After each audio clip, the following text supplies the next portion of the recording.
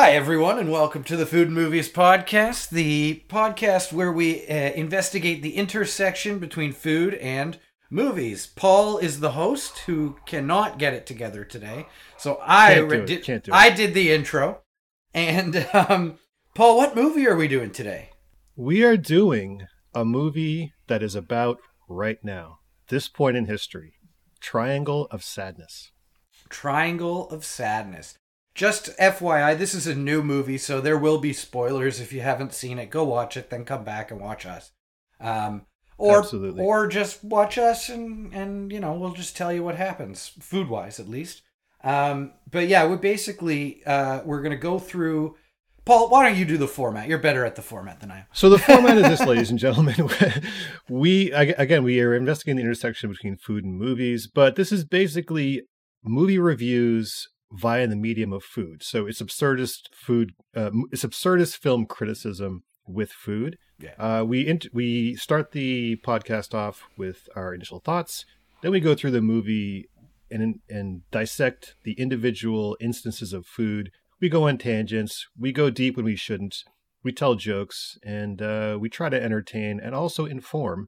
And at the end of the podcast, we give our food awards. So it's half entertainment, half food criticism, and, a lot of self-indulgent conversation between me and Jer. Absolutely. Mm-hmm. So, Jer, today is January 1st, 2023. Let's get a few things off the table. What were your thoughts of 2022, movie, food-wise, and life-wise? And also, what are your hopes for 2023? I think in movie-wise, in 2022... we're starting to see people get tired of the cinematic universe type movies like the Marvels and the Star Wars. I think we've reached peak that. This is my prediction. We've reached peak that, and all of a sudden you're starting to see a lot more movies come out that are a little bit more deeper, a little bit more interesting. But we've been in a bit of a dead zone for a while with regards to movies. I think cinema has kind of been just coasting for a little while. The pandemic probably playing a role in that. And also the fact that people aren't... I went to a movie the other day and the theater was pretty much empty. Now that movie was Babylon. It was a terrible movie. So that was probably part of the reason why everyone was over and watching Avatar or whatever. But I was over watching Avatar. Yeah, I kind of regret not watching Avatar, even though I'm I could take or leave Avatar. I think it would have been a much more fulfilling 3 hours than Babylon. But that being said, I think that movies like Babylon, which for all intents and purposes, it meant well. It just wasn't, it just was poorly executed. Are starting to come back, movies with a little bit of craft, movie with a little bit of story. Babylon is kind of a redo of that Tarantino Once Upon a Time in Hollywood, but at a different point in time in Hollywood, and just not. We're not here to talk about that movie. No. So 2023, my hopes film-wise are that we're going to start to see a lot more movies like the movie we're talking about today.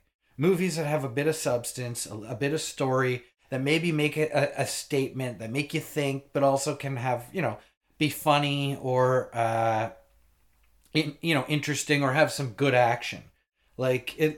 For all what it was, Maverick was, a popcorn flick, but it had good action. Yes, it did. We've lost that somewhere. Maverick is a great example of what 2022 has started to do for movies, and what I'm hoping for 2023. We lost a lot of movie magic, and I think now there are things that are slowly trying to bring that back. Food-wise, 2022, I would say was okay. I didn't travel much, so I didn't go to many interesting restaurants around the world or anything. But it was fine, food-wise. How about you? Well, what was your? Well, let me ask you this: favorite movie of 2022, favorite food experience or dish of 2022. Okay. Think about that for a second. Yeah, that's the thing. Favorite movie of 2022. I gotta say Maverick. Yeah, I was literally about to say that. Yeah, I think Maverick was my favorite movie that I saw in 2022. Food wise, I was in California and I went to a restaurant. The name escapes me now. I'm put on the spot. But I went to a restaurant downtown. It was pretty good, and they did a nice tasting menu. So I thought, yeah, that would probably be it. The meal that stood out, they did a scallop with some sort of caviar shenanigans going on, which I thought was quite good. Oh, I love caviar and shenanigans. Yeah. You put those two things together. Always an overpriced good time. Yeah, I've never had caviar. What does it taste like? Is it savory? What are we talking about? It's salty. It's briny. Like, it tastes like the ocean. Okay. Have you ever had... Do you eat sushi? I do. Yeah. You know the little orange... The roe? Yeah. Yeah, that's caviar. It's like that. It's like that. But it's a lot... The black caviar, like the sturgeon caviar, is a lot more... it comes in like the shoe polish container. Yeah, that's like $100 for like a shoe polish container. Yeah. It's absurd. But... yeah, it tastes like that, like salmon roe, but it's a little bit more like salty, a little bit more pronounced. It's rich. It can be almost, people describe it as buttery. I like buttery. Yeah, it's good. If you like it, it's good. What about sea urchin? Have you had sea urchin?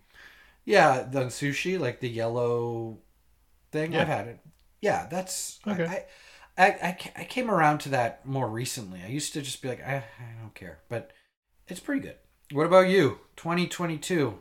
Best food moment of 2022. I think it's got to be, man, I've been eating a lot of my mom's Indian food, and just because I've been away for a while. I've been in Toronto for like 14 years, so I've been away from my mom's cooking for a long time. And when I was a kid, I was a picky eater, so I didn't eat her cooking a lot. I used to eat like cheese sandwiches and stuff, but I've been having a great time eating her food. Like, it's so delicious, and it's vegetarian for the most part.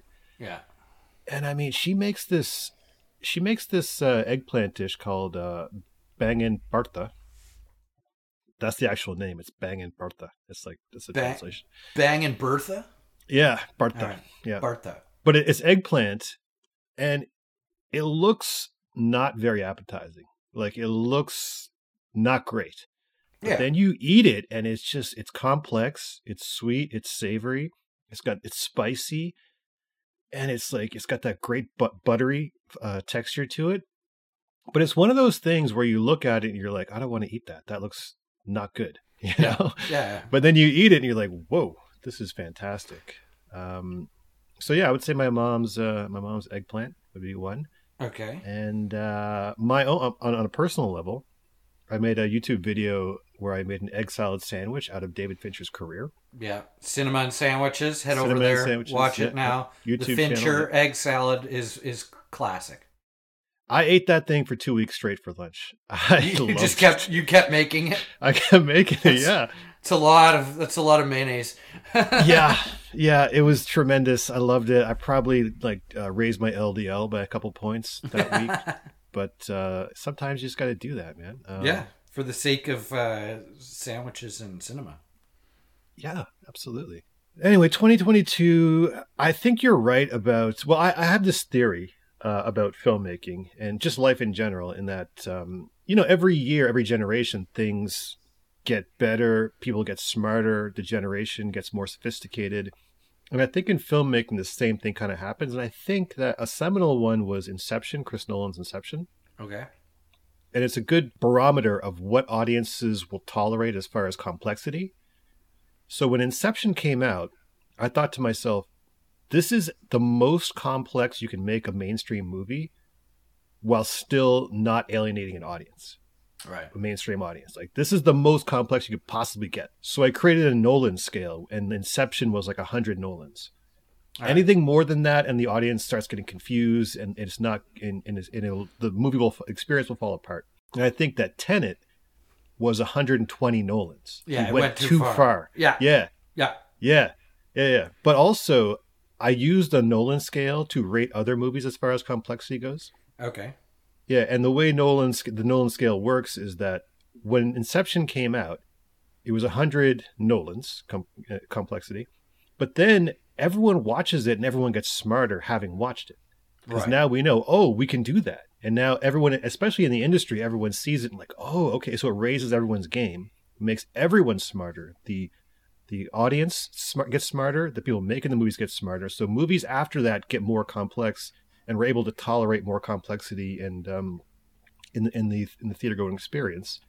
And so I think what you're saying is right. I think when you watch older movies, mainstream movies, they kind of look dumb. The plots are pretty simple, you know. And so now I think we're getting to what you're talking about. The audience is evolving to the point where you can't really make just paint by numbers movies anymore. Right. They're just too simple, you know. Yep. Which is where this movie comes in. Triangle of Sadness, very complex, very layered movie. I thought, Yeah, but timely, all those things. very simple storyline. Yeah, Like the yeah. storyline is a very basic storyline, and it builds. So it's No, but there's so much in it, though. yeah. Oh yeah, yeah. But that's what I liked about it. So if we're gonna do the general thoughts on, are you good with so favorite movie? Yep. Let's go ahead. Yeah, we can move into general thoughts about Triangle of Sadness. Okay. But what was your favorite movie? Did you say or Maverick? We're both saying Maverick. I gotta go Maverick. Yeah, Cool. It was awesome. Oh no, it was not French Dispatch. Sorry, Yeah, and French Dispatch. French Dispatch. French Dispatch was very good, actually. I didn't Loved it. I didn't realize that was in 2022. Yeah. Anyway, so this movie, Triangle of Sadness, it goes like I watched it the other day when you said, "Oh, let's do this movie." So I watched it and I rented it on Apple TV or one of these, and then I immediately went to my wife and was like, "You have to watch this movie," and I watched it again. Oh, okay. Because I was like, you have to check this out. Yeah. It was one of those movies where you're like, immediately you want everyone around you to know about it, so that you can talk to them about it. So I'm glad we're doing this because I've been excited to talk about this movie for like 3 days now. I knew you'd love it. I knew you would. Oh yeah, it's totally a movie that I would dig, but it builds, right. It's a very it starts with the couple, the models. Well, it starts with the male model, and then you get Yaya, and then slowly but surely things add, and the story just gets so out of hand. Yeah. Like it goes from a very normal, straightforward situation, an everyday conversation about the bill or whatever, and then it just spirals into madness. Love it. Which is my favorite kind of movie. When I write ads, I always try and make ads like that like break out into pandemonium, and they never make it through because it's just bedlam. But it's my favorite kind of device in film, and that's why this movie just made me so excited when I saw it. What about you? How did you feel about it? I loved it, man. I loved it. And the thing that I liked about it is these Scandinavian filmmakers, the ones from, Sweden and Norway and all these, they make the most effed up movies. Yeah. Like on the surface, if you've ever talked to someone from Sweden or Norway or Finland, they're very mundane, have a very normal kind of like nice, they're very polite, but the movies these guys make are so twisted and weird. I don't know what's bubbling under the surface over there, but it always comes out cinematically. Yeah. And I just thought this is a great social commentary. It's a great satire. And I love how smart it was, but at the same time, how clever it was. Yeah. Yeah. And I thought this would be right up your alley. I thought, Jared would love this. Perfect movie for me. And it's interesting you say that about Scandinavian film, because you get that as well with Japanese cinema and Korean cinema. Yeah. As as a society, there are certain norms that are different from where we come from, even like from Canada to Japan. There's certain things that are more repressed or kind of pushed down, but then you see a lot of repression. Yeah, you see it come out in their art and in their movies and stuff. And I think I don't know. I've actually never been to Scandinavia, so I don't really know what their society is like. I've been to Japan. Well, I'll tell you what. I was watching a YouTube little documentary, and apparently in Finland, small talk does not exist. Oh. You don't do small talk. You just talk about things that you actually have on your mind. You go right into it. You go right into it. Yeah, I thought I got to move there. I hate small talk. Yeah, yeah. You know? Yeah, just like talking about the weather or whatever. Oh, it's just the worst. Just the worst. Man. And if you're not, the weird thing about our society is if you're not good at small talk, it can hold you back. Yeah, because that's the entry point to medium talk and heavy talk. Yeah. For sure. But you have to prove that you can manage small talk in order to get someone to trust you. Otherwise, like, this guy's a weirdo. I don't trust him. I'm not going to advance to medium talk. So yeah, you have to be very good at small talk. If you come in at hard talk, you're getting thrown in jail. Yeah. Let's talk about threesomes. It's like what? Yeah. Like, you can't come in at that level. You got to build. No. Yeah, that's a very kind of interesting version, like an interesting thing in our society that it drives me nuts sometimes because I don't. It does, doesn't it? Yeah. I don't care half the time. Like some of these parties you go to that are just,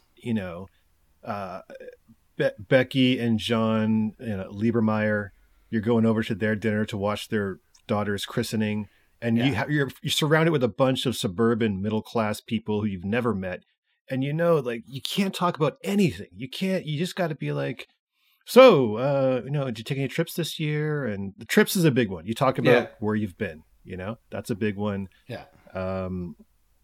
It can be kind of maddening for weirdos like me and yourself, actually. So, yeah, especially with people that I don't necessarily like. Yeah, that's what I mean. Like, because you're forced to have these conversations with everyone because for the sake of being polite. Mm-hmm. But sometimes you get into a scenario where you're cornered by just like some putz that you do not want to talk to, and in any other scenario, you would just avoid talking to said person. Yeah, but you are stuck. And no one's throwing you a lifeline because everyone else hates that person. And they're just invited for some arbitrary reason.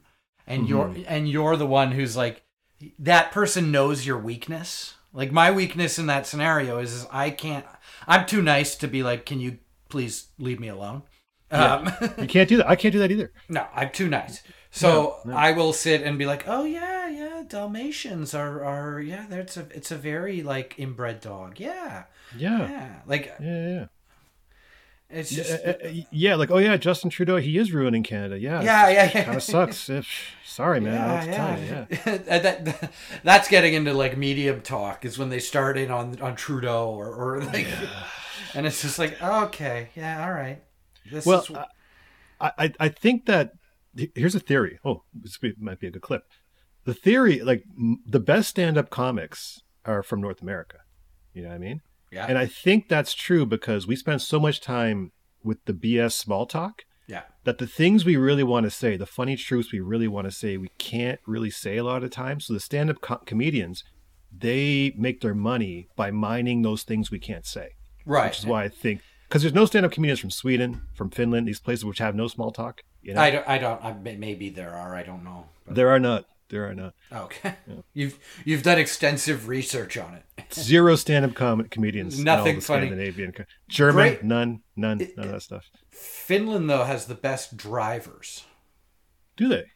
Yeah. To get your license in Finland, it's. Like I thought Italy had the best. I thought they had the best race car driver. Oh, regular drivers, not race car. Well, race car too. Like some of the best Formula One drivers have come out of Finland, I believe. Yeah.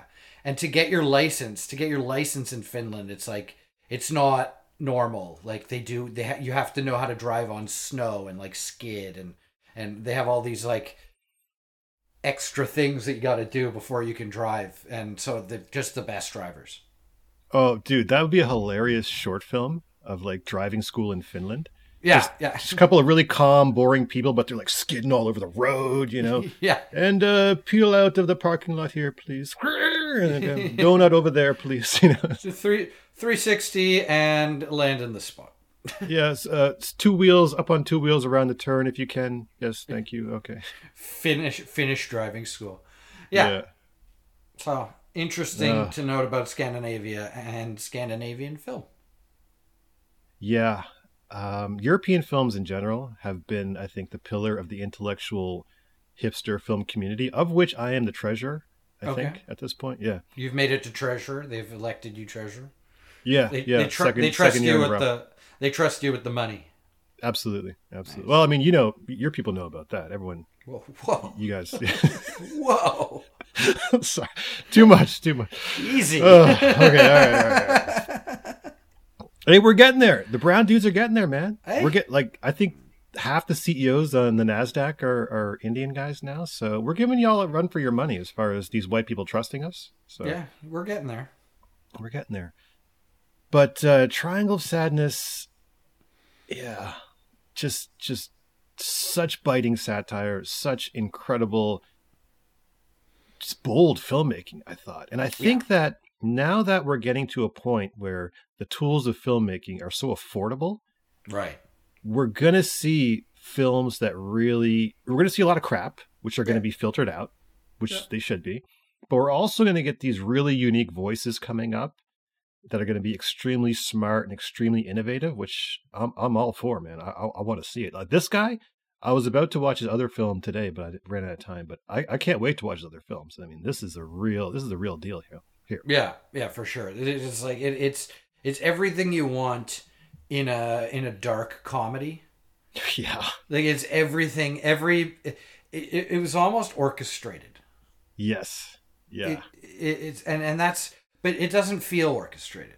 It feels organic, but it you could tell there was a lot of like careful, deliberate moves, but they do it without too much exposition. They do it without, like we were talking about Burnt a long time ago, which is like all exposition. Just the worst. The worst. They let the story happen through the dialogue and through the actions of the characters, as opposed to telling me. They show me, and exactly. I appreciate that. It's the first half of I think the entire movie is about subtext. Yeah. Every scene is not about what they're saying. It's about what they're not saying. Right. Right. Like we'll get into it actually. We can actually, let's just dive in. Let's dive right in. Yeah. Yeah. All right. So that was our initial thoughts. And now we will go through the movie and examine it based on the food in it, starting at minute 11. Awesome scene. The restaurant scene. Yeah. Who pays the bill? Yeah. One of the most uncomfortable scenes I've ever had to watch. Yeah. Also amazing. Yeah.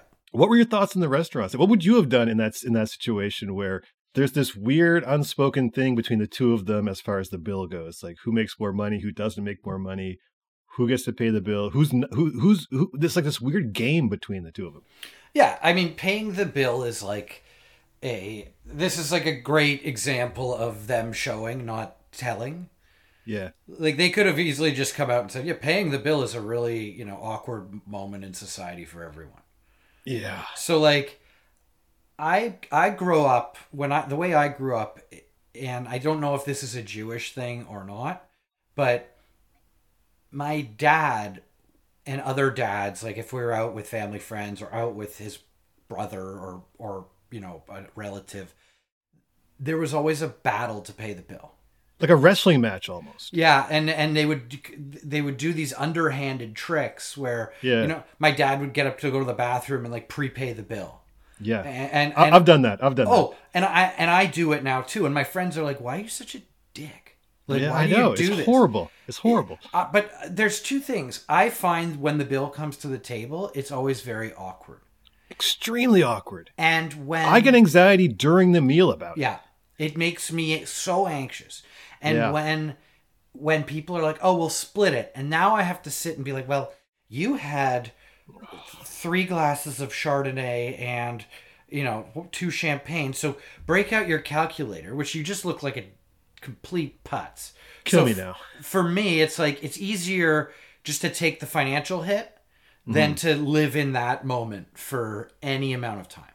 So I will pay any amount of money to avoid that awkwardness. to just get out of that moment, because I hate that moment. I have And friends. just be like, you get the next one. You get the next one. You know? Yeah. And she says it a few times. It all evens out in the end, which it never does. Never. Because there's always one guy who's like, yeah, I'm going to take advantage of this and get a free dinner. And I respect that guy. Right? I have a lot of respect for that guy, because that person knows to just step out of the way and let me just do what I got to do to get out of this scenario. Right? It's an escape. It's a virtual escape room. Like, it's an imaginary escape room, I think. Yeah. Like, we need to get out of this weird social transaction as quickly and as cleanly as possible so that we can go home and cry into our pillows. You know? Yeah. It's not the fun part of the meal. It's the worst part of the meal. It's the worst part of life for the most part. Yeah. It's not a good part of the meal. And then add in the dynamic of a couple. Now, my wife and I don't hot couple, too. Very hot couple. My wife and I, we're married. So if I pay for it or she pays for it, it's still our money. So it doesn't matter anymore. But when we were dating early on, I paid. Yeah. Like, and it had nothing to do with I make more money or anything like that. I just, it goes back to, I don't want to have that conversation with you. So I'm just going to do this. Yeah. And it worked. You got married to her. Yeah, it was perfect. Everything was perfect. And she now knows, and this isn't male, female, because he brings that up in this scene. Well, it kind of is. It kind of is. Yeah. I have to disagree with you on that one. Okay. All right. Yeah. But she would pay. I don't know if she would. My wife? She seemed... No, sorry, no. The lady in the... no, I'm talking about my wife. Between my wife and I, it was never male, female. It was was always just like, I hate this. Let me get out of this mess. Like, that's always why I do it. I didn't do it because it's like, oh, I'm the man. So blah, blah, blah. But in this, it's very. But I don't believe. So I do disagree. I believe he brings up the male female thing because he's cheap. I think they're kind of young, and I do believe it's one of those deals where you're at that stage in life where you're kind of questioning moral and societal values and norms. Yeah. I feel like an older dude be like, I got it. A younger dude, he starts getting this whole conversation. This is a young hot person type exchange they're kind of having here. I think. Yeah. Yeah. And they are, I mean, we don't know it yet, but we suspect that they are influencers. Yeah. She's on her phone the whole time. And, and he's, they're not even having an interaction. Like, they're just two young, hot people at a restaurant in their own worlds, which is like a really nice, it really set up the story for me. Just even their body language. And I go out with my wife and whenever we're out for dinner, we barely use our phones. Because I wanted to, yesterday we were out for dinner. I texted you briefly, but then I was like, I shut it down and put my phone away because I was like, let's do this at 10 a.m. Okay, cool. Done. and that was when my wife's attention was elsewhere anyway.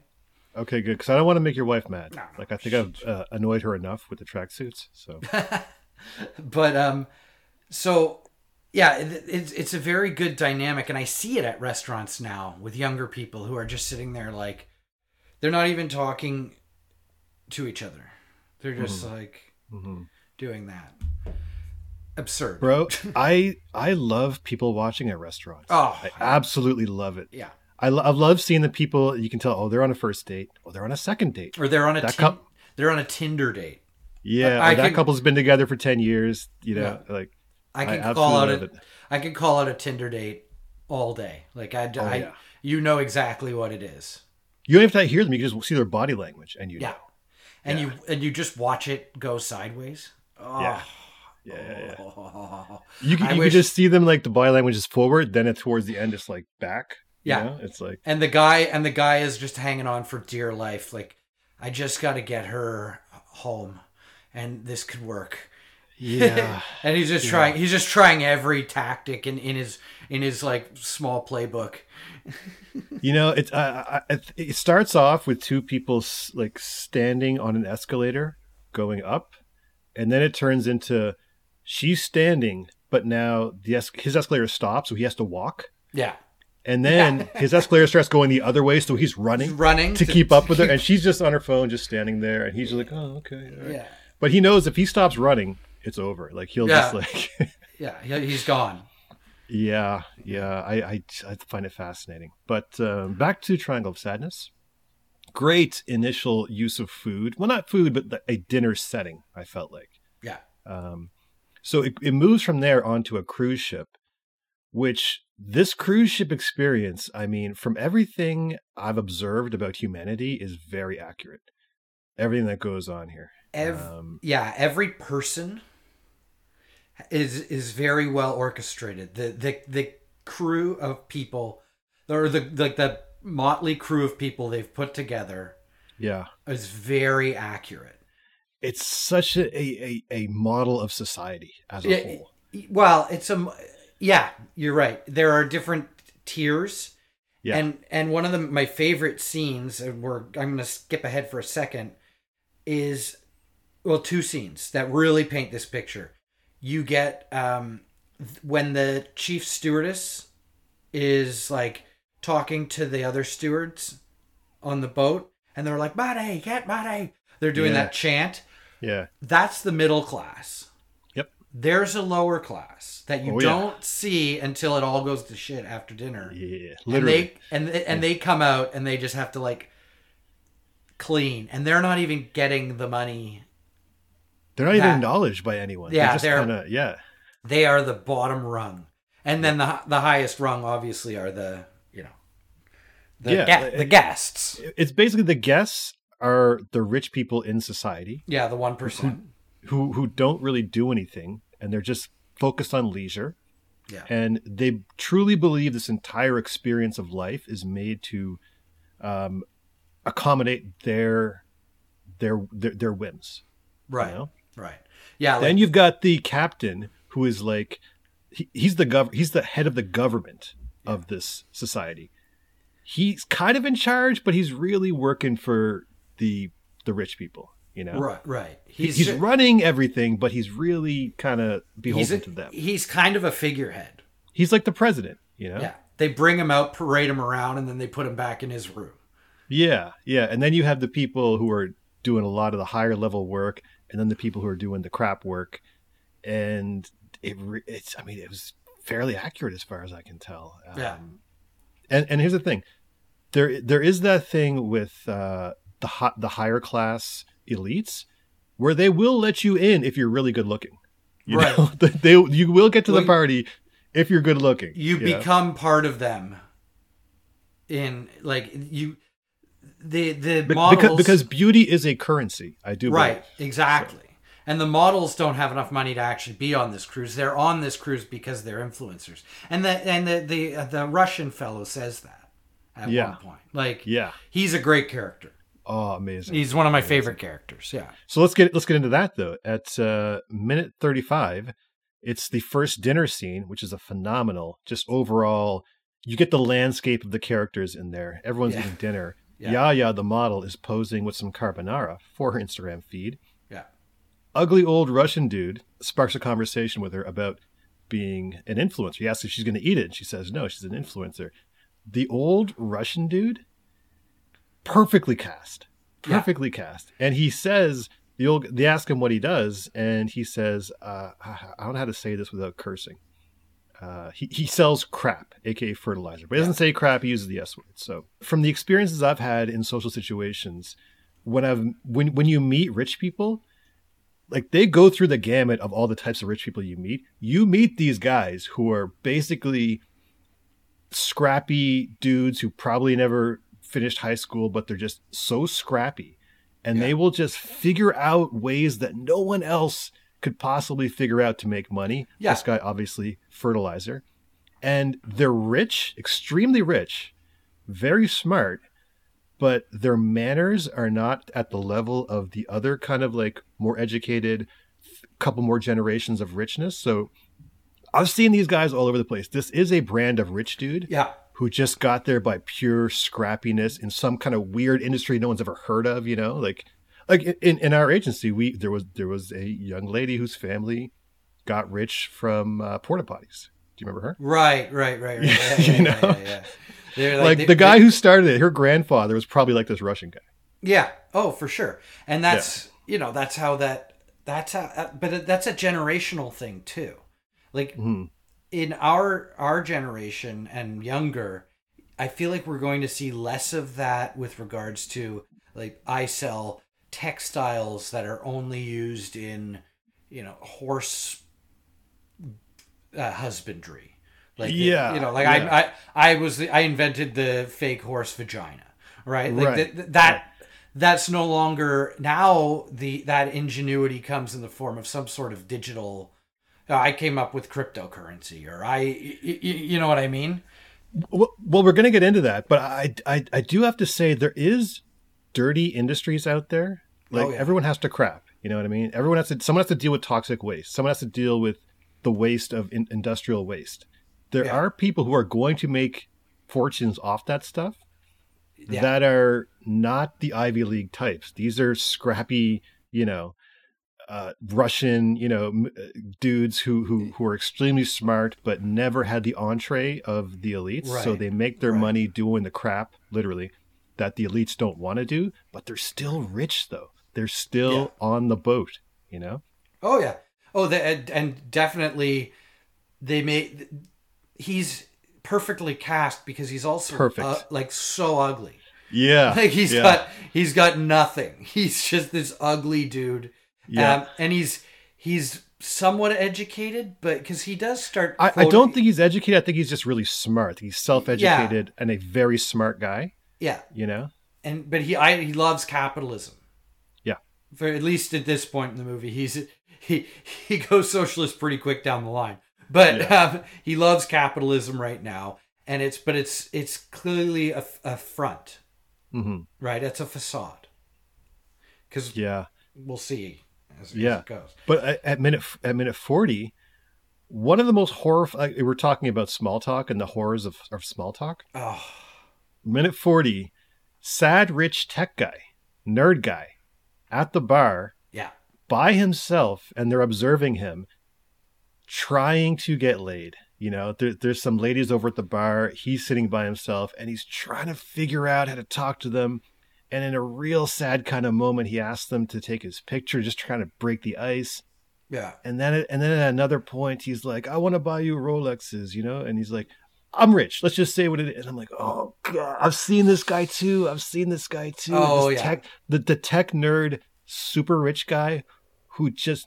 He's not cool. He's not suave, but he's rich. He lacks just the social. Yeah. You know what I mean? Like that magic secret sauce that makes you approachable, or even because he doesn't need it. He's always just been brilliant in that regard with tech. He's like a 50-year-old Zuckerberg type. Yeah. Just this weird semi-autistic dude who's like incredibly smart at tech stuff and got a lot of money, but man, does he not have any game whatsoever. None. None. Oh, that was horrible to watch. Great scene. There is a lot of good small talk in this movie.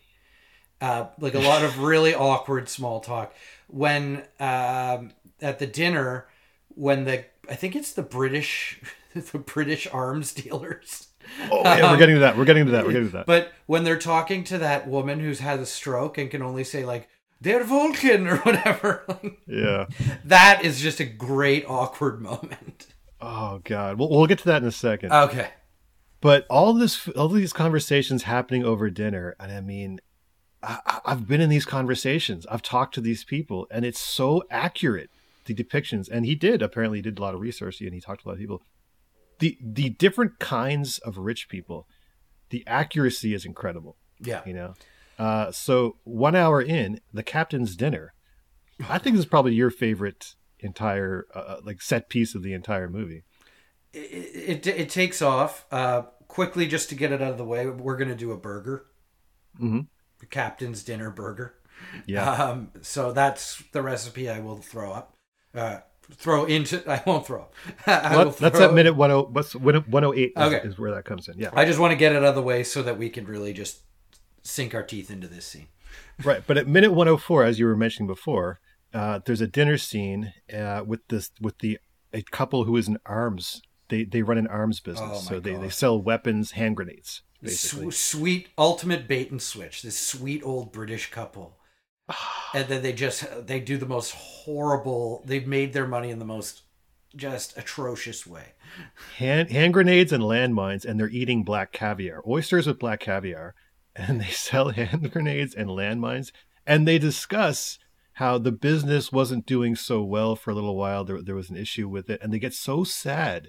Yeah. Like they're so removed that, and they're so rich that when the business kind of dips a little bit, even though their business is literally killing people, they get kind of like they feel like they're hurt by it. The business going down. Yeah, we didn't make as many tens of millions as we usually do. It was tough. It was a hard time for us. I've seen that couple. I've seen those people too. I've seen them too. I've talked to these people, and it's usually the conversation is, they make a lot of money and then they're like, but then this new government came in and there's taxing the crap out of me and it's not fair. And they're so incensed that they're making a little less money. Yeah. The greed at the highest level is something almost impossible to understand unless you've actually talked to these people and felt like it. I mean, you went to private school. You have friends who are rich, right? I'm sure you. Oh, yeah, absolutely. I don't think I have friends in this echelon of wealth, but definitely you see that, and you see it in mainstream media too. Like, oh yeah, people like Trump do anything they can to avoid getting taxed or to avoid, it's theirs. It's like they're the haves and the have-nots. And what's perfect about this British couple is that when their business is bad, society is better. Yeah. Right? Because people aren't killing each other. Yeah. But they take it as it's a hard time. Ugh. Which is, it's just so perfectly orchestrated, that couple. And then what happens to them is just hilarious. So, well, I love the Russian. I will definitely hang out with the Russian rich guy before I'll ever hang out with these. Oh, absolutely. Absolutely. The Russian guy knows what he's doing. Yeah. Like he says it right out. I sell crap. That's what I do. Yeah. And he's so happy about it.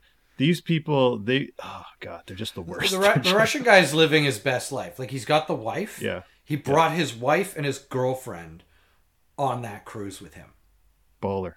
Like I believe that's what he did, because the two girls who were at the bar that the tech guy was trying to hit on, that blonde was the Russian guy's girlfriend, from what I thought, because she comes over at one point and talks to him, or he kisses her in front of his wife. Yeah, I think so.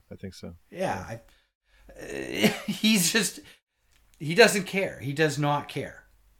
Well, here's the thing. They're both rich, but the Russian guy has a much more accurate perspective on society, right, than these arms dealers do. Yeah. Like he gets the game from the bottom all the way. He's seen every strata of society. He knows what everyone's doing. He knows how everyone thinks. Right, absolutely. And you're right, because he came up literally from crap to, so he's probably been at the bottom and worked his way up.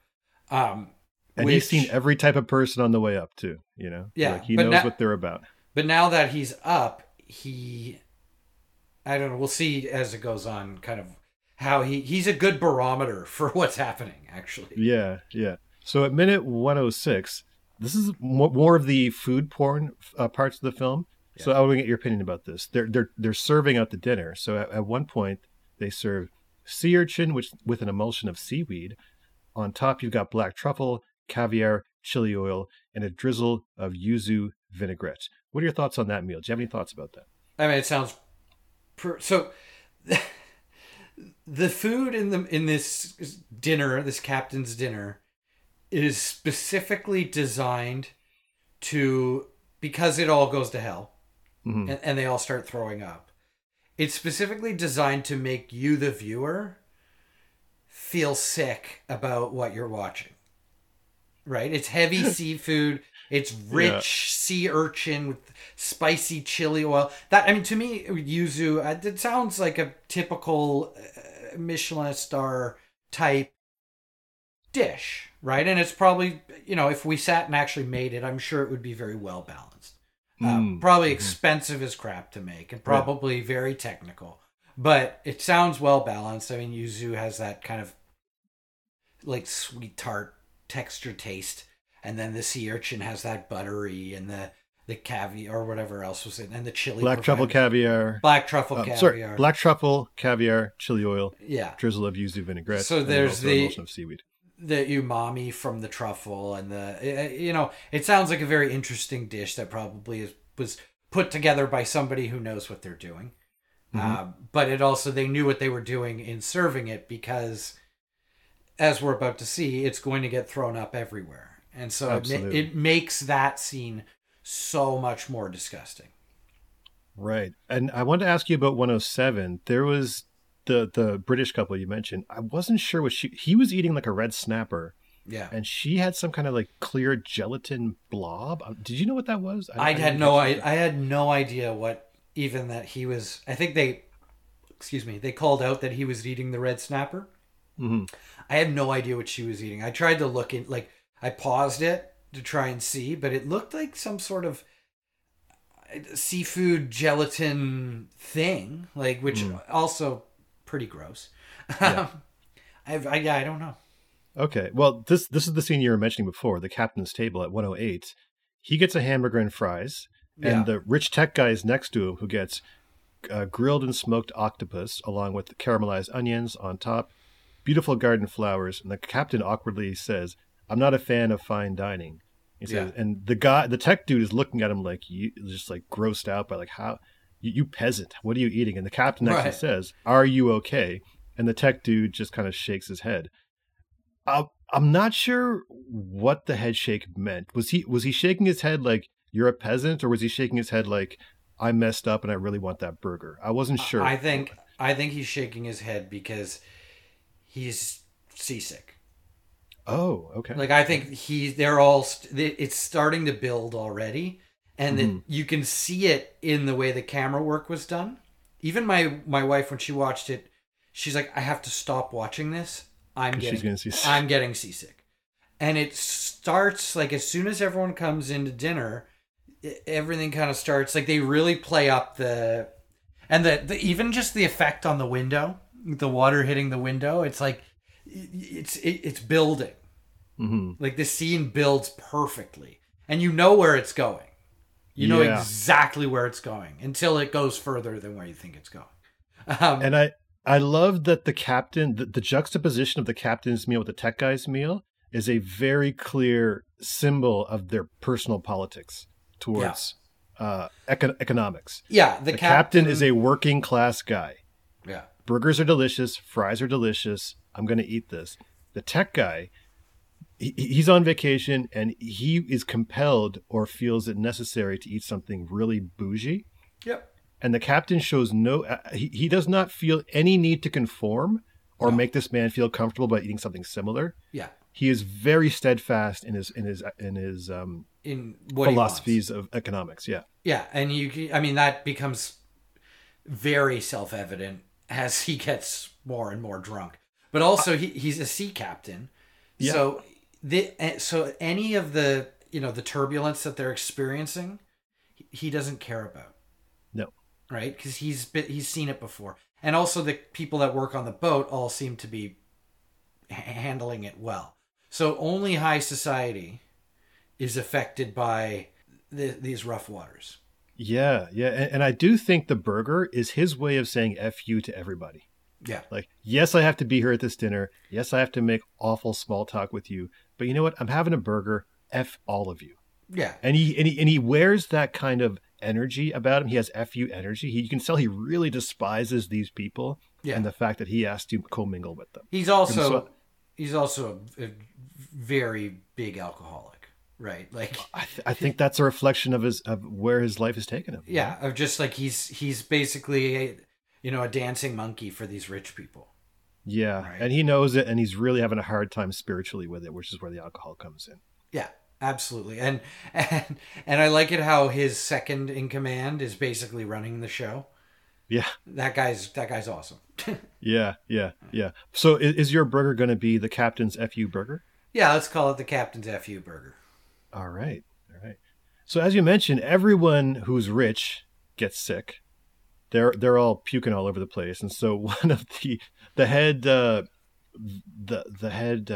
guess concierge starts handing out ginger candies for sickness. Captain walks out. Everyone else is just like hunched over. Captain walks out, just like swaggers out, just like, whatever. I've done this before. Let these people puke. I don't really care. So that was interesting. But the only one left who is not puking their guts out is the crap seller, Russian guy, who stays in the dining room with the captain, and they engage in a competition of quotes.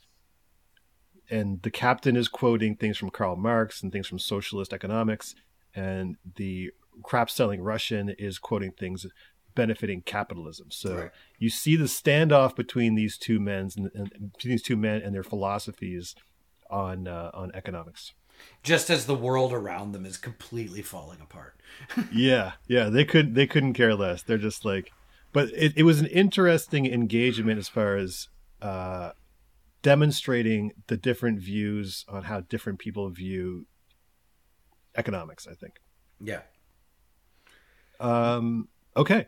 What is the purpose of the German lady with the stroke? With the stroke? Didn't she choke on something? She's in the whole picture, and they explain to her like she has a stroke, and so she only says like "Wie der Wolken" or whatever, like in the clouds, is what she says in German. Right, I didn't. And the British people are like, oh, that's lovely. Like it was just that weird small talk. But I don't really know what her, other than to provide some really dark comic relief throughout the movie. I don't really know what her purpose is. I loved her. It's one of my favorite characters, but I no idea what her. I don't know, man. I don't know. She's completely just along for the ride in this movie. Yeah, I guess so. It possibly could be the fact that, she's a rich person, but she's really useless. Yeah, she's completely useless. So in this society, usefulness doesn't really matter as long as you have money, I guess. Yeah, maybe. Yeah. Well, and then the guy who I still don't know if he is one of the pirates, because the boat gets pirated, right? Mm-hmm. The pirates come on, and that's the great scene with the British couple. They're like, oh, that's one of our grenades. And boom, which was great. But the one guy, he either worked in the engine room, but the Russian guy keeps accusing him of being a pirate because he's black. Oh, right. That's right. Yeah. So I don't know where he fits into the mix, but all of a sudden they're all like, any of the societal hierarchy is gone. Gone, completely gone in one fell swoop. Obliterated. And the Chief Stew, she's attempting to keep the order. Yeah. But it's not happening. It's not happening. So we went from on the boat, we went from a society where the most useless people are at the highest. Right. Are at the most they're at the top of society. Right. And the people who are actually doing things, the most useful things, the most necessary things, are at the lowest part of society. Right. And so then you get to the island, and all of a sudden, the board has been reset. Like, it's the Monopoly board has now been reset. Yeah. So we're starting from scratch here, and at 1:38, there's an octopus dinner, which the octopus is caught by the lady who was in charge of the toilets. Toilet. I didn't even notice her before. So she's in the scene where they're all cleaning up the puke and crap in the dining room, and there's the player piano still going, and she turns off the piano. She's in that scene, but she's kind of like, honestly, they did that so well that the lowest caste in society is almost like never seen nor heard. I never even knew she was there. Yeah. They make the world go around. They make that little floating world go around. Yeah. Literally cleaning up the poop. But they're just they're part of the furniture. Right? Right. And now, so now when they're on the island, sorry, go ahead, Jerry. No, go. When they're on the island, this is when the food becomes extremely important. This turns into a food movie at this point. It's a currency, yeah.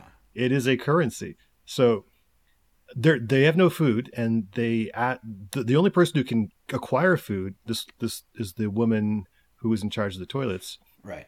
She grabs an octopus, and then is able to make a fire and cook the octopus.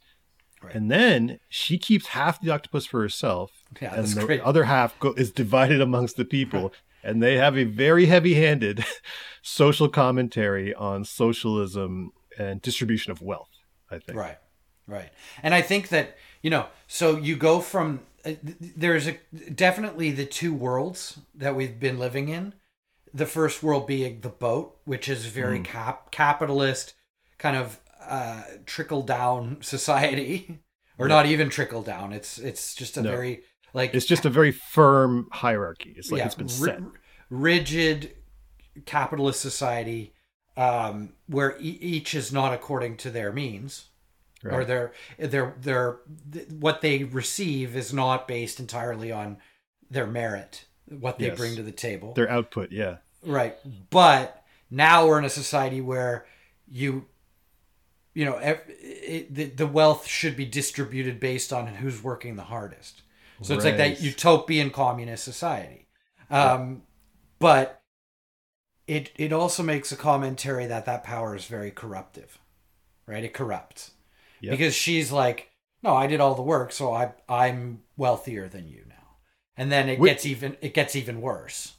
Which is what every rich person says to justify not paying taxes. I did this work. I won this game. I'm smarter than everyone else. I worked harder than everyone else. Why should I pay these taxes? She says the exact same thing.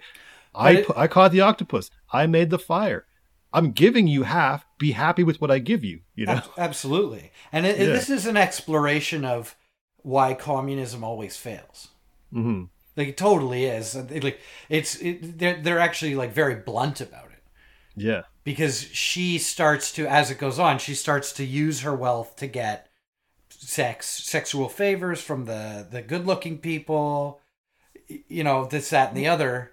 We'll get there. Well, she says in the octopus when she's giving it out, she literally they want some of her octopus. Like she doesn't given enough octopus to everyone else. She's hoarding octopus for herself. Yeah, and so. The main concierge is trying to say, no, we're all in it together, Now all of a sudden they're in it together. Before on the boat, it was like, no, you clean the toilets. Yeah. We do nothing. Yeah. That's the way it is. That's what you deserve. But now that the board has been reset, everyone's like, no, we're in together, man. We're in together. Let's just be together. And she's like, oh, no. No. I'm the captain now. Yeah. Then she gives the octopus. Who am I? Except for the German stroke lady. They just keep giving her because she's, she has a disability. Yeah. So they keep just bringing her along, except for when they're in the first night.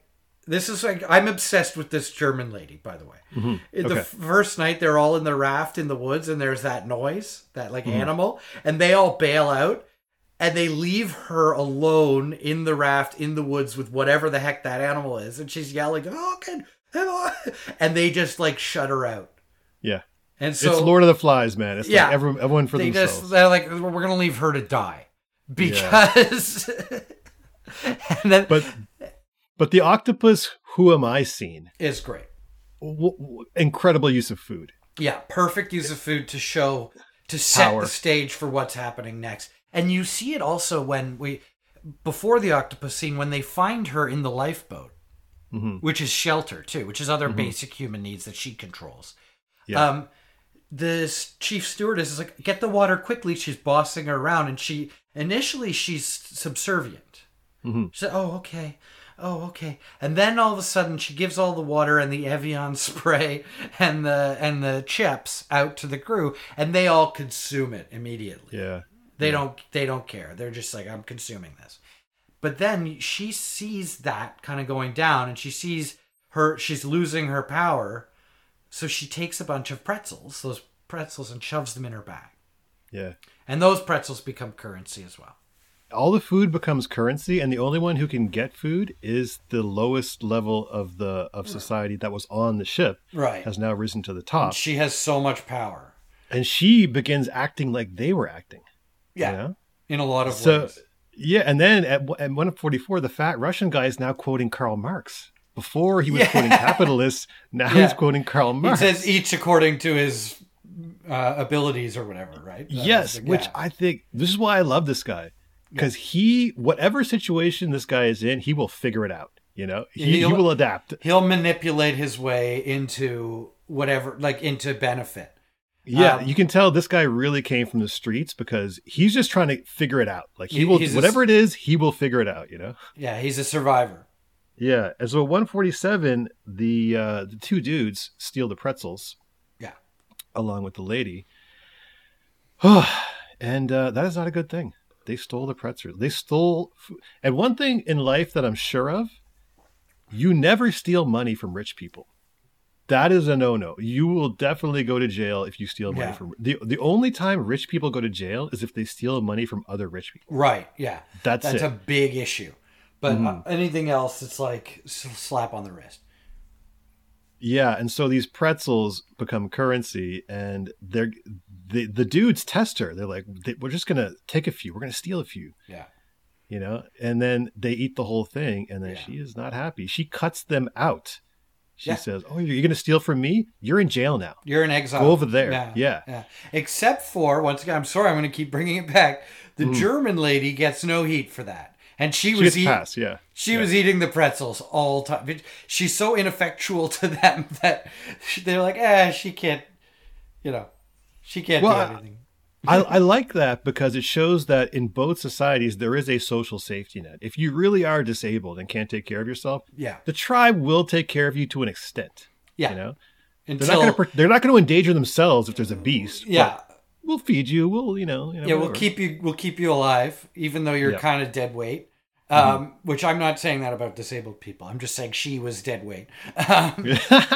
Like she was literally like she had to be carted around in the raft, and even down the line, like she has a chance to end this, and she can't. Exactly. Oh, the food in the second half of this movie is the use of it is just incredible use of food. Perfect, because it's it's a basic need now. And as we mentioned before, in both societies, on the boat and on the island, attractiveness gets you entree into the upper echelon. Yeah, it moves you ahead because now she likes the model. Yeah. Yeah. And he starts liking her because she's providing resources. Yeah. He starts tricking himself into being like, no, I like this lady. She treats me well. He kind of falls in love, doesn't he? Yeah. And he's like, let's just tell everyone. Like, he's cool with it. Like, no, I do like you, actually. Yeah. So. And it's a great scene when they're having that conversation because as food is currency, she has an Evian spray bottle. And she's so rich at this point. She's so in command and so rich that she sprays some in her mouth, sprays some in his mouth, and then sprays it on them before they have sex. So that's basically like me rubbing money on myself. I know. It's It's like, just I'm going to spray you with Cristal and then I'm going to lick it off you. Yeah. Oh, it was so cleverly done. The reverse, the switch in society is how they did this. And I didn't see it coming either. I don't think they mentioned it in the trailer. So no. And then the lifeboat, the shelter in the lifeboat, that becomes the mansion. That becomes the castle. Yeah. The queen is in the castle. Yeah. She decides who comes in there. Everyone else, you stay outside. Yeah, you manage the fire. Yeah, you manage the fire. That's what you're there for. Yeah. And at 153, the ladies, she's caught some fish, and then the crap seller is like, "Hey, ladies, you need some help?" And the model, Yaya, says, "Yeah, sure, get some Nutella." Yeah. You forget that early on they brought Nutella on the boat specifically for him. Yeah. So now he's being mocked for his love of Nutella. Yeah. And he basically realizes that, and he a few times he loses his power of like currency. Like him and the tech guy at one point were like, "We're very rich men. Yeah. When we get out of here, we can make your life very good." And she's like, "I don't know if we're gonna get out of here. Yep. That's not what's happening right now." Mm-hmm. And so they have their money as nothing. Yeah, it's great. Oh, and then at 157, we love bookending food scenes, don't we, Jer? Yes, we do. The scene with the hot couple, the Instagram model couple, arguing about the pretzels and who gets to eat them. Yeah. It's the exact same scene as the dinner scene before. Yeah. But now it's with these crappy, stale pretzels, which they're hoarding like a couple of crack addicts. Yeah. And they're using the exact same language. You know, why should you get the pretzels? You know, I did this work. I'm, you know, whatever. What just a great little connecting scene there from the beginning to the end, I thought. Yeah. Unbelievable. And then at 2:05, the donkey feast. The donkey killing scene Yeah. was unreal. Brutal. It's just like you feel the donkey's pain. Mm-hmm. Yeah. Mm-hmm. Mm-hmm. But it's the tech guy who does it, right? Yeah. And he's all of a sudden he's a big hero. He slayed the donkey and he's telling the story, and it's the most it was the most unmanly way to kill a donkey I've ever seen. Oh, and this is one of the most unmanly dudes out there. All he does is look at a screen and write code all day. Now he has to literally kill an animal to eat it. Yeah. Absolutely brutal. Yeah. And then eventually, you know, spoilers, whatever, they realize that they're on a inhabited island with a resort. And Yaya, the supermodel, and I forget the lady's name, who's the queen, basically, of the island, who used to be in charge of the toilets. They are initially they're very happy that they found civilization, and then at a certain point, the queen is like, "Oh no, it's over. I'm not the queen anymore." Yeah. In her head, but then she says, "No, don't go there yet. Let's just sit here and enjoy the moment." Right. Which is a bookending scene to earlier when one of the rich people basically forced one of the deckhands, very attractive deckhands, to get into a what do you call it, hot tub with her, and orders her to enjoy the moment. Right. And now she wants to enjoy the moment again. Yeah. Before they go back to their old lives. So a lot of nice little bookending scenes in this movie. A lot of rhyming in this movie. That rich lady, I think, was the Russian's wife. Okay. Because she washes up dead and he takes her rings off. Yeah. That Russian is ruthless, man. Yeah. He's like, but that's it, right? Like he will get ahead any way he can. That's a great, that was a great indicator of his character. Unbelievable. That you put that dude anywhere, he will figure it out. You know? Yeah. Oh man.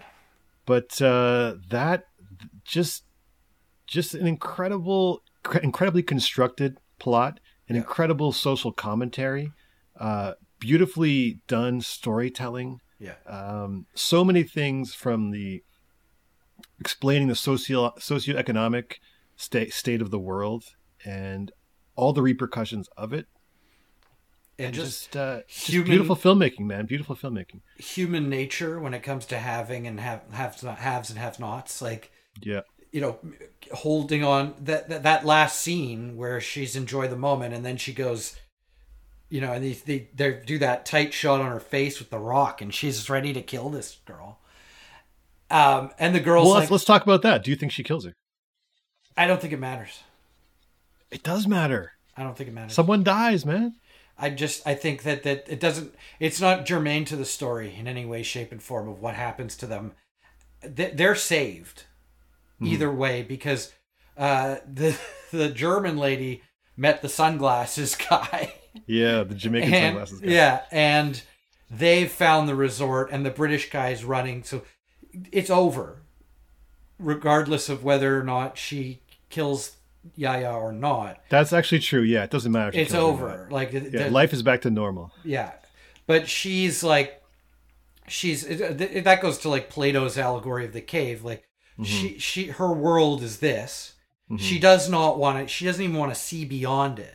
No. Like the British couple, who their world is this wealth, and they choose not to. They put blinders on when it comes to even what they do. Yes. Their behavior. Right. Yeah. So there's a lot of that kind of mirror in the yacht versus the beach. Mm-hmm. Right. And you're right. It does show people really operate in separate worlds. Yeah. Basically, based on their socioeconomic level. Right. And so the queen, I forget her name's Karen or something. I don't remember. Yeah. But she sees that elevator which is interesting that it's an arbitrary elevator, like to elevate you back up to your social standing. Oh, that's very symbolic. But yeah, it's I think it's deliberately symbolic. Yeah. But she sees that and she doesn't want to get in because she knows that that's actually not the case. She's going to go back to cleaning up poop. Well, yeah, exactly. And I do know psychologically that we are very psychologically tied to our status. Yes. So even though in general she was worse off being deserted, having to sleep outside in a fire and catch her own fire, even though she was worse off and she's better off now, where technically her life is better, it's easier. Yeah. She's down below. She's on the bottom now, Right. which makes her feel terrible. Right. So basically your happiness is kind of equivalent to not what you actually have and the utility of what you actually have. It's based on your level of the people around you. Yeah. Yeah, absolutely. So it's like us today, everyone's got a phone. Everyone's got a smartphone. You know what I'm saying? Yeah. The richest guy in the world in 1985 didn't have a smartphone. Probably would have paid $40 million for one. Oh yeah. If he could have. Yeah. So our stuff right now is immensely better than the stuff even 30, 40 years ago. But, like the dude living on the street has a phone is technically better off stuff-wise than the richest guy in the world in 85.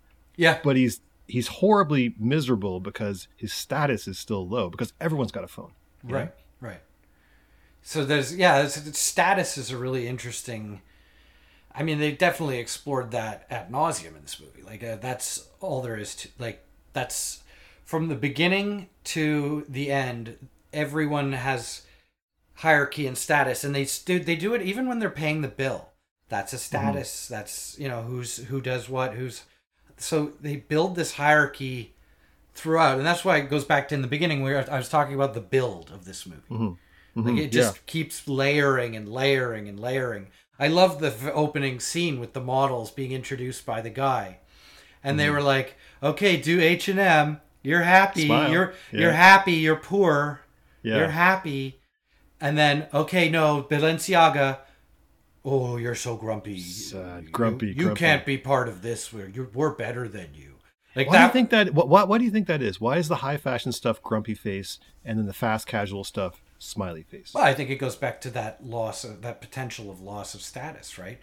The queen was happy when she was in charge, even though she was in a terrible circumstance. So it's better to be the king of crap, than the crap cleaner in a way better scenario, like exactly what you're talking about before. Like I would much rather clean up poop on a yacht than be stranded on a desert island and be in charge. Right. Would you though? Do you think you would psychologically adapt just unconsciously? Do you think our brains are programmed to just status wise is everything, no matter what situation it is? Yeah, I don't know. Well, do you have a belief as to social economic policy? Like where do you stand as far as capitalist, socialism, somewhere in between? What are your thoughts? I mean, I think it's the lines are so blurred now. I think if you are 100% a capitalist and you don't believe in any social spending whatsoever, like you can't be that, because there are so many ways in which we benefit. Like specifically in Canada. Canada's a great example of a very weird hybrid situation where it doesn't always work, and we do pay a lot in taxes, but we get a lot of benefit. Yeah. Right. Free healthcare. Whereas and people who like our German lady friend are supported by other people. Yeah. Right. So there's that level, a safety net. Yeah, there's a safety net there for us, which is nice. So I kind of fall into whatever we are in Canada, like a little bit socialist. Yeah. I believe that too. I really do think the middle is where it's at. Yeah. Because we all benefit from the group.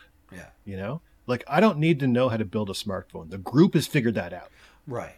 I just have to buy it for $1,000, which is extremely cheap, Yeah. or whatever it costs. I don't need to know how to build a car. The group has figured that out. Yeah.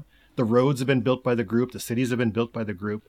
There's a bunch of things we can only get done with the group. And I do think that tax-wise, 50-50 is right. You take half, give the half to the tribe. Yeah. I think that's probably why organically that the tax rate has kind of been around 50%, basically, Yeah. But the thing is that you see the wealthiest people, they hate taxes. 50% of what they have is a lot more than 50% of what the poop cleaners have. Yeah. Yeah. Right? Yeah. He was I just totally. So the queen, literally cleans poop. The Russian guy started there. Sells, yeah. And it says sells poop. Mm-hmm. Yeah. This movie, the more I think about it, the more weird connections I make. Yeah, you gotta watch it a couple times. Yeah. Yeah, which is a sign of a great movie. It's a sign Absolutely. of a great movie. If you can sit and actually in your mind play with it and figure out what they were trying to say for hours on end, it's a sign of a pretty good movie. Yeah, loved it. Should we get into the awards? Why not? Yeah. All right. Best use of food in this movie. It's got to be the octopus. It's got to be the octopus because it also looked good. The way she cooked it, she put some fruit, coconut or whatever in there. Yeah. It actually looked kind of good. Looked delicious. Yeah. So it's got to be and I love octopus. Octopus is delicious. Although I've heard recently that they're super intelligent. So yeah, they are. They're kind of really smart. Yeah. So I kind of feel bad about that, but it's still they're delicious. Okay. But yeah, it's got to be the octopus for me. I would say the same thing, but I can't. So I'm gonna go with the dueling meals between the captain and the tech nerd. Yeah. Also great scene. Yeah. So what do we call the burger again? We called it the FU Captain's burger. FU burger. Captain's FU burger. Captain's FU burger. Love a good burger with fries. It hits a spot every time. I love a burger. Yeah. Who would you most like to have dinner with in this movie? I feel like you and I are going to say the same thing. But it's got to be the Russian guy. Yeah, I would love to. I would love to have dinner. And not because he's a father figure. He's a fun guy, man. That guy knows how to have a good time. But I'll give you the Russian guy. Thank you. You can have dinner with him. I want to have dinner with the German De Vulcan lady, the In the Clouds lady. Really? I want to know. There's a scene with her and the pirate where they're playing backgammon on a rock. And he's having a conversation with her, and she's yes or no. Okay. And he finds out something about her, would you... I don't know, I forget the conversation because it was very subtle. Mm-hmm.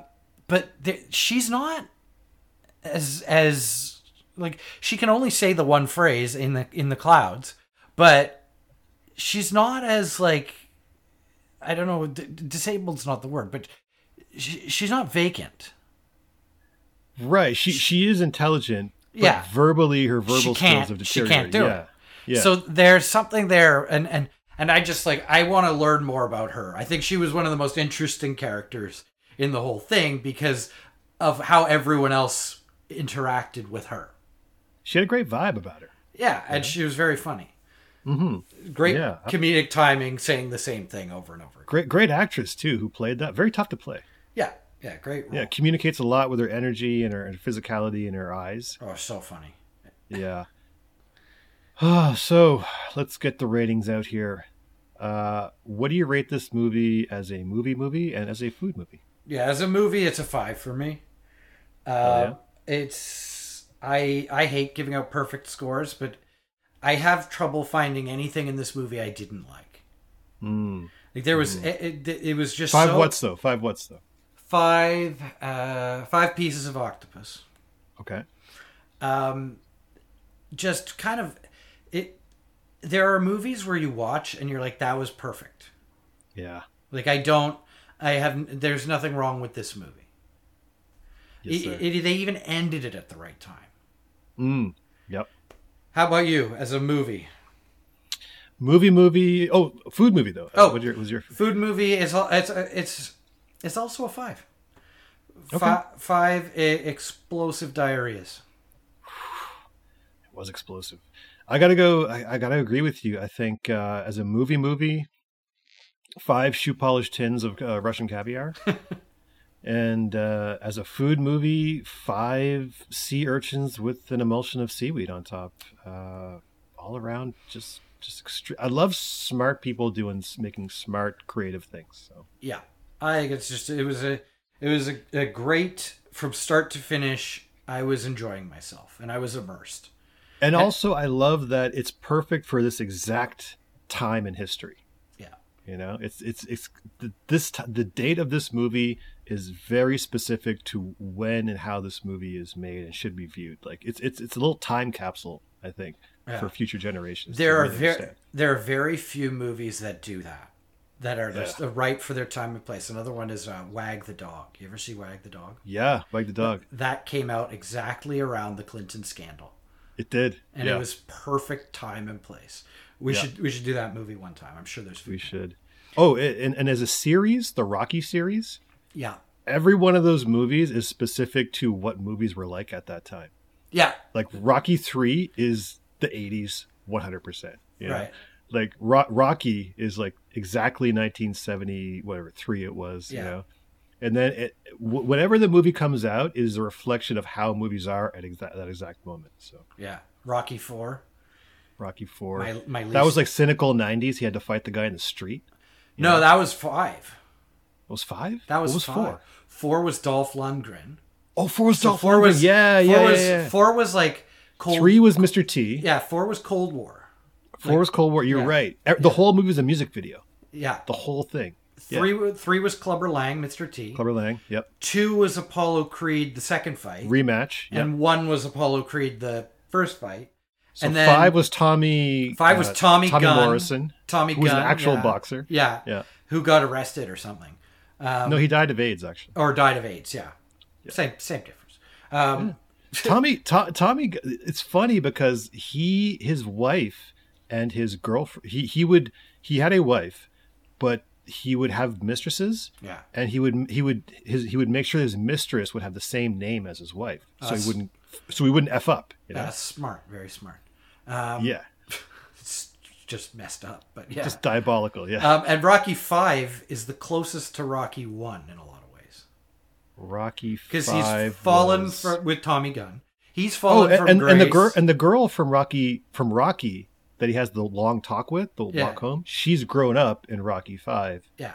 And it's But Tommy Gunn, it's the only one that doesn't end in a boxing match in a ring. Like they just have a street fight. Yeah. It's great. That was crazy. Yeah. We're just gonna fight in the street like a couple of animals. Yeah. God damn it. I have a soft spot for Rocky 5. Oh yeah, I have a soft spot for Rocky 6. Okay, any one of the modern ones I don't think I've seen, to be honest. Rocky 6, I believe, was called Rocky Balboa. Yeah, I don't think I've seen it. That was pretty good. I don't think I've seen it. Yeah, and Creed is interesting because Creed 2 is a sequel to 2 movies. Yeah, it's a sequel to Creed and it's a sequel to Rocky 4. Yeah, and I don't like Rocky 4. You didn't like Dolph Lundgren? Everyone likes Rocky 4. I don't like Rocky 4. I don't think Rocky 4 is in the spirit of Rocky. No, he does kind of go off the deep end with the music video. It's an outlier. Like, it's totally an outlier. Like, it doesn't make sense to me. I kind of dig it. I like all the 80s music and the Cold War stuff. And I like the Russian training scenes. Those are great. That's some of the best scenes, you know? The juxtaposition of the scenes. Some of my favorite training scenes. Yeah. Not as good as punching a slab of meat in a butchery. Yeah. But pretty good. Yeah. Pretty good. Well, this has gone off the rails. It really has. Okay, so do you want to wrap it up, or you have any predictions for 2023 or anything like that? How do you want to end this thing? Just let's do it the way we always do it. I have no predictions. Well, that was the Food and Movies podcast for the amazing film Triangle of Sadness. We highly recommend it. And we will see you next time, where we're not sure what we're going to do next time, I believe. It will be surprising and delightful, as always. I'm your host, Paul. That's my friend, Jeremy. And we'll talk to you later. See you later. Good job, Jer. All right.